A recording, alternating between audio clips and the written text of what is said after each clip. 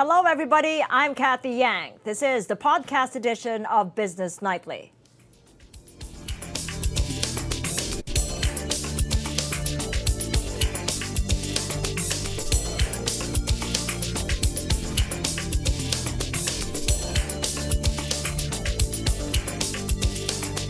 From Asia to Europe, cases of the novel coronavirus continue to rise around the world. But as Ron Cruz tells us, the World Health Organization still insists the outbreak hasn't reached pandemic levels. U.S. President Donald Trump also expresses confidence China is getting the situation under control. Global cases of COVID-19 continue to rise, but the World Health Organization still refusing to call the outbreak a pandemic. For the moment, we are not witnessing the uncontained global spread of this virus, and we are not witnessing large-scale severe disease or deaths. Does this virus have pandemic potential? Absolutely, it has. Are we there yet? From our assessment, not yet. Using the word pandemic now does not fit the facts, but it may certainly cause fear. This is not the time to focus on what word we use. That will not prevent a single infection today or save a single life today. This is a time for all countries, communities, families, and individuals to focus on preparing. The virus has now killed 2,663 in China. Confirmed cases there have also reached over 77,000. In South Korea, 60 more cases were reported, raising the total to 893. The death toll in the country now at 7. Over in Japan, a fourth passenger from the Diamond Princess cruise ship docked in Yokohama dies from COVID-19. The ship, with 3,700 passengers and crew, has been stuck in the country since February 3rd. More than 800 people on board have been infected with the new coronavirus, including 80 Filipinos, 10 of whom have already been discharged. About 400 other Filipinos are being repatriated Tuesday and will be quarantined again once they return home. Outside Asia, Italy is on the front line of the crisis, also with 7 deaths and over 200 cases. Over in Iran, the COVID-19 death toll rises to 12, the most outside mainland China. More than 60 people have been infected, mostly from the city of Qom. But despite the rising number of cases, Iran's health officials are rejecting stricter quarantine measures. Quarantine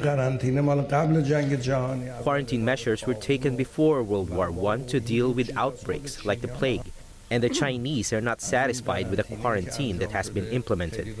And the quarantine has consequences. You quarantine a city, what happens to the people inside that city? Meanwhile, in the U.S., the Trump administration is asking Congress for $2.5 billion to fight COVID-19. The White House says more than $1 billion will be spent on developing a vaccine. The funds will also be used to buy equipment and supplies. Ron Cruz, ABS-CBN News. Philippine shares set to play catch-up with the rest of Asia Wednesday as traders return from the People Power anniversary holiday. The index jumping off at the 71.28 level. Philstock Financial's June Kalaykay sees more sideways trading for the local market, even with strong earnings reports as virus and regulatory concerns persist. We should be seeing some good numbers for the fourth quarter 2019 and even the full year 2019. Now, it's a different story when we begin considering looking forward to first quarter 2020 numbers, because then we have to look at the impact of the impact of COVID-19 and all of these other issues that have surfaced this year. The regulatory risks have somehow eased a bit. It's not yet entirely gone, but it continues to provide an overhang to the markets going forward. The ongoing COVID-19 outbreak not seen to heavily impact the Philippine economy. Despite this, the Philippine Central Bank has rolled out preemptive measures to support banks that may be affected by the epidemic. Details from Dino Ponte Urig. The Philippine Central Bank moves to help banks affected by COVID-19 and the African swine fever outbreaks, as it recognizes the potentially crippling impact of the diseases on key industries. The temporary regulatory relief measures include staggered booking of allowance for credit losses, as well as non-imposition of penalties on legal reserve deficiencies. Banks that will avail of the measures will be evaluated on a case-by-case basis. Standard Chartered Asia economist Chido Narayanan even expects the central bank to extend its easing bias to aid local lenders. Narayanan estimates another policy rate cut in the second quarter of this year, citing the central bank's preemptive stance when it comes to monetary policy. But he adds the cut may come earlier should the COVID-19 outbreak worsen. We think that it's more likely that a May rate cut is coming rather than a March rate cut. But in case we do see a deterioration in the virus scenario over the next couple of weeks, we cannot really rule out a March rate cut either. We're seeing that the current rate of credit growth increase in the households, amongst the households, is even higher than what happened in 2016, 2017. And that is a cause for concern.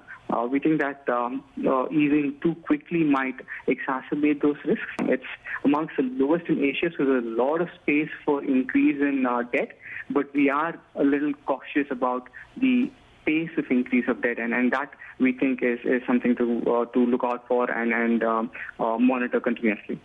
But Narayanan does not see global headwinds making much of a dent on the Philippine economy. I think Philippines is, again, more of a domestic story rather than an international story. The impact through the coronavirus on manufacturing is fairly marginal for the Philippines.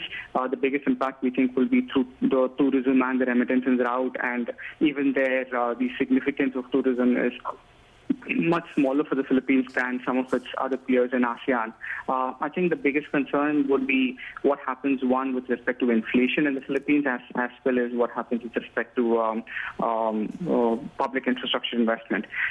The ASEAN Plus 3 Macroeconomic Research Office, or AMRO, expects inflation to likely to stay within the government's 2 to 4% target range for the year. But it also expects the Philippine economy to continue to recover this year. AMRO says the local economy is seen to grow at 6.4% in 2020 as the government ramps up fiscal spending and domestic demand is boosted by easier monetary conditions. The country's economic growth fell to 5.9% last year from 6.2% in 2018. Dino Ponte-Rig, ABS-CBN News. Concerns emerge over the fate of the Philippines' offshore gaming sector after China reportedly canceled passports of its citizens who are working for the industry. But Manila's ambassador to Beijing says the move is only meant to target criminals. More from Warren de Guzman. Business as usual. At least that's what seems to be happening at some of the Philippine offshore gaming operators in Makati. No sign of panic after the reported cancellation of passports of thousands of Chinese nationals working at POGOs. The Chinese embassy reacted to those reports Sunday, saying China's Ministry of Public Security obtained a list of Chinese nationals, quote, suspected of committing long-term telecommunication fraud crimes abroad. It also stressed China's actions are being done in close coordination with the Philippine government in an effort to fight not only telecoms fraud, but illegal online gambling and other nefarious activities as well. Philippine ambassador to China, Chito Santa Romana, says that is how the so-called crackdown should be treated, as an anti-crime program and nothing more. But analysts are more than concerned about what this might mean for POGOs and the real estate sector. June Kalaykay, head of research at PhilStocks Financial, says he is already advising investors to stay away from landlords with POGO clients. He warns the loss of POGO clients could also dampen the real estate investment trust market, which only just caught a break following the revision of rules to make REITs more investor-friendly. We probably lean more towards property companies that have minimal exposures to none. Insofar as the POGO industry is concerned, hopefully the listing of the REIT right now it's only, I think, Ayala Land that has signified its intention to list its REIT units. Colliers International says more than a third of all office space transactions in Metro Manila involved POGO in 2019, up from just a fifth of the total the year before. At their briefing at the start of February, Colliers International was more concerned about the impact of COVID-19 travel bans on POGO employees, which they argued could affect POGO operations and even expansion plans. The estimate of the government is around 200,000. But I think if you work out the space that they're taking right now, which is about 1 million square meters, you could have a higher number. We have 1.8 million tourists or visitor arrivals from China. Of course, not all of those are tourists. A lot of that would be POGO employees. Again, it depends on how long the virus and the shutdown will be. 6 months, then you could have that 1.8 going down to around 900,000. Kalayakay, however, said COVID-19 will likely have the bigger impact compared to renewed concerns over the legality of POGOs. The POGO issue will probably impact more heavily on the property sector and probably parts of, if I could put it this way, of VIP tourism, gaming tourism. But the COVID-19, I think, is more encompassing because it cuts across a number of sectors. The first effects on the tourism industry, the hotels, even the retailers, and now transportation. The Bureau of Immigration has yet to respond to questions regarding the passport cancellations, but it is reportedly seeking the list of telecom's fraud suspects to facilitate the deportation of any Chinese nationals with canceled passports. Aside from gambling being illegal in China, the POGO industry has been hounded by scandal after scandal involving tax evasion, a scheme wherein Chinese nationals, mostly POGO workers, bribe their way through immigration at NAIA, and rising criminality involving POGO workers. On Tuesday, 2 kidnapped Chinese POGO workers were rescued in Pampanga after they left their employer. Warren de Guzman, ABS-CBN News. A Philippine senator is set to file a concurrent resolution in a bid to allow broadcast giant ABS-CBN to continue its operations until the end of the 18th Congress. But a media group warns the move could be used as a weapon against the network. Details from Sherry Ann Torres. Senate Minority Leader Franklin Drilon will be filing a concurrent resolution on Wednesday to formally ask the National Telecommunications Commission or NTC to issue a provisional authority to ABS-CBN Corporation and allow it to continue its broadcast until June 30, 2022, the end of the 18th Congress, or while waiting for the decision of the House of Representatives and the Senate on its franchise application. ABS-CBN's franchise through Republic Act 7966 will expire on May 4, 2020.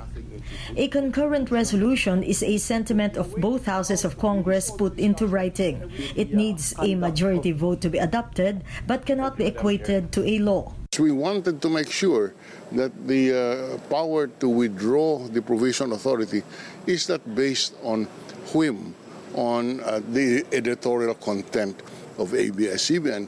Senator Grace Poe, chairperson of the Senate Public Services Committee, will serve as Drilon's co-author in the said resolution, which is being requested by the NTC. Other senators supporting the resolution, meanwhile, add some concerns. Ayaw ko maputol yung trabaho ng mga empleyado. So kahit anong paraan po, pero wag naman po haluan ng politika. Baka lang ang magiging problema riyan na hindi nga aksyonan ng lower house. But Senate President Vicente Soto III is wondering why the NTC is suddenly requesting for a resolution when broadcast companies with expired franchises in the past were allowed to remain on air, even without such document. For Senator Ronald De La Rosa, coming out with a resolution is tantamount to skirting the Constitution. De La Rosa insists on following the process and tackling the franchise bill. House Speaker Alan Peter Cayetano, for his part, lashed out at senators allegedly supportive of ABS-CBN. Parang nag-attendance ngayon yung lahat ng gustong sumipsip sa ABS-CBN eh. The senator's reply, I wish he would not pass judgment on a co-equal branch of government. Yung mga ganyang mga bitiw na salita, hindi na dapat patulan. Meanwhile, the National Union of Journalists of the Philippines urges the public to stay vigilant on the ABS-CBN franchise issue. The NTC's provisional authority, it says, can be used as a weapon against ABS-CBN, so it will kowtow to government's wishes. Sherian Torres, ABS-CBN News. Another resolution has been filed in the lower house that would give ABS-CBN a lifeline until June 2022. As RG Cruz tells us, House Speaker Alan Peter Cayetano is convinced the franchise issue is being used to challenge his leadership. Joining the 11 ABS-CBN franchise bills that have been languishing before the House Committee on Legislative Franchises is a House joint resolution authored by Cebu Representative Raul Del Mar to extend the life of ABS-CBN's current franchise to June 30, 2022. It's similar to Senate Minority Leader Franklin Drilon's resolution that would extend ABS-CBN's franchise to December 2022. This is the next best thing to express the sense of Congress that we allow ABS-CBN to continue. Cagayan de Oro Representative Rufus Rodriguez says if this gets the nod of both houses, the network won't need a temporary permit from the National Telecommunications Commission to stay on air. As I have said, there is no need to go to the NTC. Congress itself can extend because it has the absolute power and jurisdiction over franchises. It can do. But if you go to the provincial authority track, no need for the president to sign, including, in the fact, our joint resolution will have to be signed by the president. Okay, so that's the key. You're clarifying it now. I think this is important to clarify that technically after the joint resolution, you're saying you don't have to go to the NTC. No need. But for Bayan Muna Representative Carlos Zarate, this 1994 Memorandum of Understanding among the House, NTC, and the Kapisanan ng mga broadcaster sa Pilipinas is sufficient to give ABS-CBN a 2-year temporary permit extendable by another 2 years so long as there's a pending franchise application. This will suffice dahil hindi pa naman ito na-supersede, no? The NTC also referred to this agreement during the Committee on Legislative Franchises meeting Monday. The Justice Department leaves it to the House to decide if this is enough or if they need to do more. But the KBP believes the MOU cannot apply to ABS-CBN as it was meant only for networks who had no franchises because of the imposition of martial law, which is why KBP is insisting on a full-fledged broadcast franchise for ABS-CBN. Specific to those with problems before, no? Na walang frankisa, Broadcast Media Council lang clearance na o walang clearance pero nag-operate sila. So, ganun, looks of it, no? Parang hindi pwede. Rodriguez, for his part, insists on a franchise hearing since the remaining session days are enough, instead of just soliciting position papers. He's not calling for a hearing. That is the point. He has no intention to call a hearing. House Speaker Alan Peter Cayetano, for his part, suspects the matter of the ABS-CBN franchise is being used by those seeking to oust him. I've explained a million times why it's important to have orderly, fair hearings. Kung kayang tanggapin to ng majority ng mga kongresista, thank you. Kung hindi, then it's time to choose a new leader and bahala na kayo. No problem. Cayetano already maintained the House will coordinate with the NTC to make sure ABS-CBN doesn't go off the air. RG Cruz, ABS-CBN News. And that's it for today. This is the podcast edition of Business Nightly. You can watch highlights, recaps, and exclusive content of our shows online. Subscribe to the ANC YouTube channel, like us on Facebook, follow us on Twitter. Thank you for joining us.